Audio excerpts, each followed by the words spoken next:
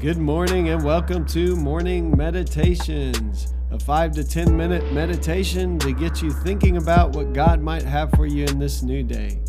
I'm your host, Pastor Nate Cook, so we hope you'll enjoy your meditation for this morning.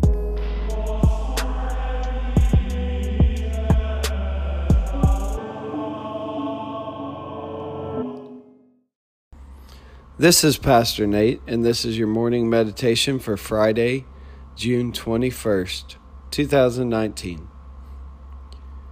So the passage we're going to read today is from the book of Job. And Job is this story that basically exists in Scripture to kind of counter the idea that much of the Old Testament had. The history called the Deuteronomic history kind of has this idea that if you do what's right and if you do what's good, you'll be blessed. If you do what's bad, you'll be cursed. But what we find in the book of Job is this age-old question of why then do we see that sometimes bad things happen to good people? And so in the beginning of the book of Job, we're told that Job is a really good person, that Job would even make sacrifices to the Lord just in case his kids had sinned. We find out also that Job is really wealthy and that Job has a lot of stuff and he's very blessed. But then we have this scenario where the tempter comes to God and the tempter says, yeah, sure, Job loves you. Look at all the stuff you've given him. Look at how blessed he is. But if you were to take that away, Job would curse you and die. And so God allows the tempter in this scenario to remove those things of blessing. And so Job literally loses everything. In one day, it all just comes crashing down. Well, Job has a lot of discussions with his friends, with his wife, and with the Lord. And he never sins in the midst of this. He continues to be faithful to God, but he does have a lot of questions for God. And finally, God answers Job. And there's this passage where God says, hey, did you create the world, Job? Did you create the great creatures of the deep?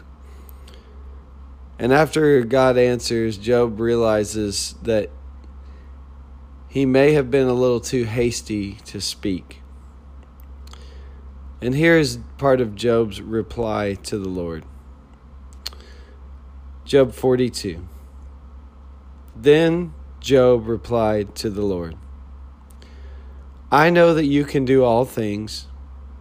No plan of yours can be thwarted. You ask, who is it that obscures my counsel without knowledge?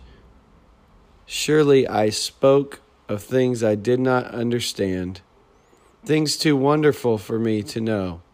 You said, listen now, and I will speak. I will question you, and you shall answer me. My ears had heard of you, but now my eyes have seen you. Therefore I despise myself and repent in dust and ashes.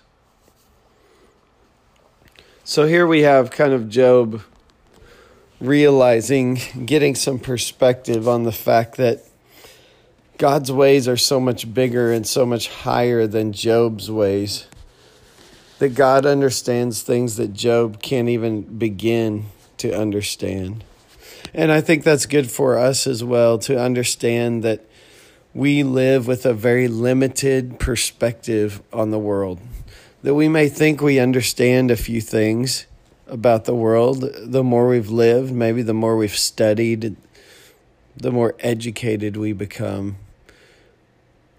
But ultimately, we don't really have the first clue when it comes to knowing on the level that God knows. And so Job has this moment where he steps back and he realizes that he had kind of puffed his own knowledge up in his mind. He had thought he kind of knew some things, And then God answered him, and now he realizes a new perspective that while he may know some things, he in no way knows the mind and the heart and the understandings of God. And so that's the first thing that he kind of cries out in this little passage. The other thing that's interesting is that Job says, after the Lord spoke to him, he makes this statement, "My ears had heard of you, but now my eyes have seen you." There's a big difference between hearing about God and encountering God. We can pick up books and read. We can listen to preachers. We can even, listen to morning meditations. And we can hear about God. And we have this sense that sometimes we like to talk about things, and God becomes one of those things. As a pastor, I'm probably guilty of that as much as anyone. But there's this sense in which we can hear about God and yet still not have seen God. And I think once we really get a picture of God, a vision of God, that we see God with the eyes of our heart, that's when we begin to be changed, when we experience God. And here's something we might not want to hear, but it's very true in the book of Job. And that is this,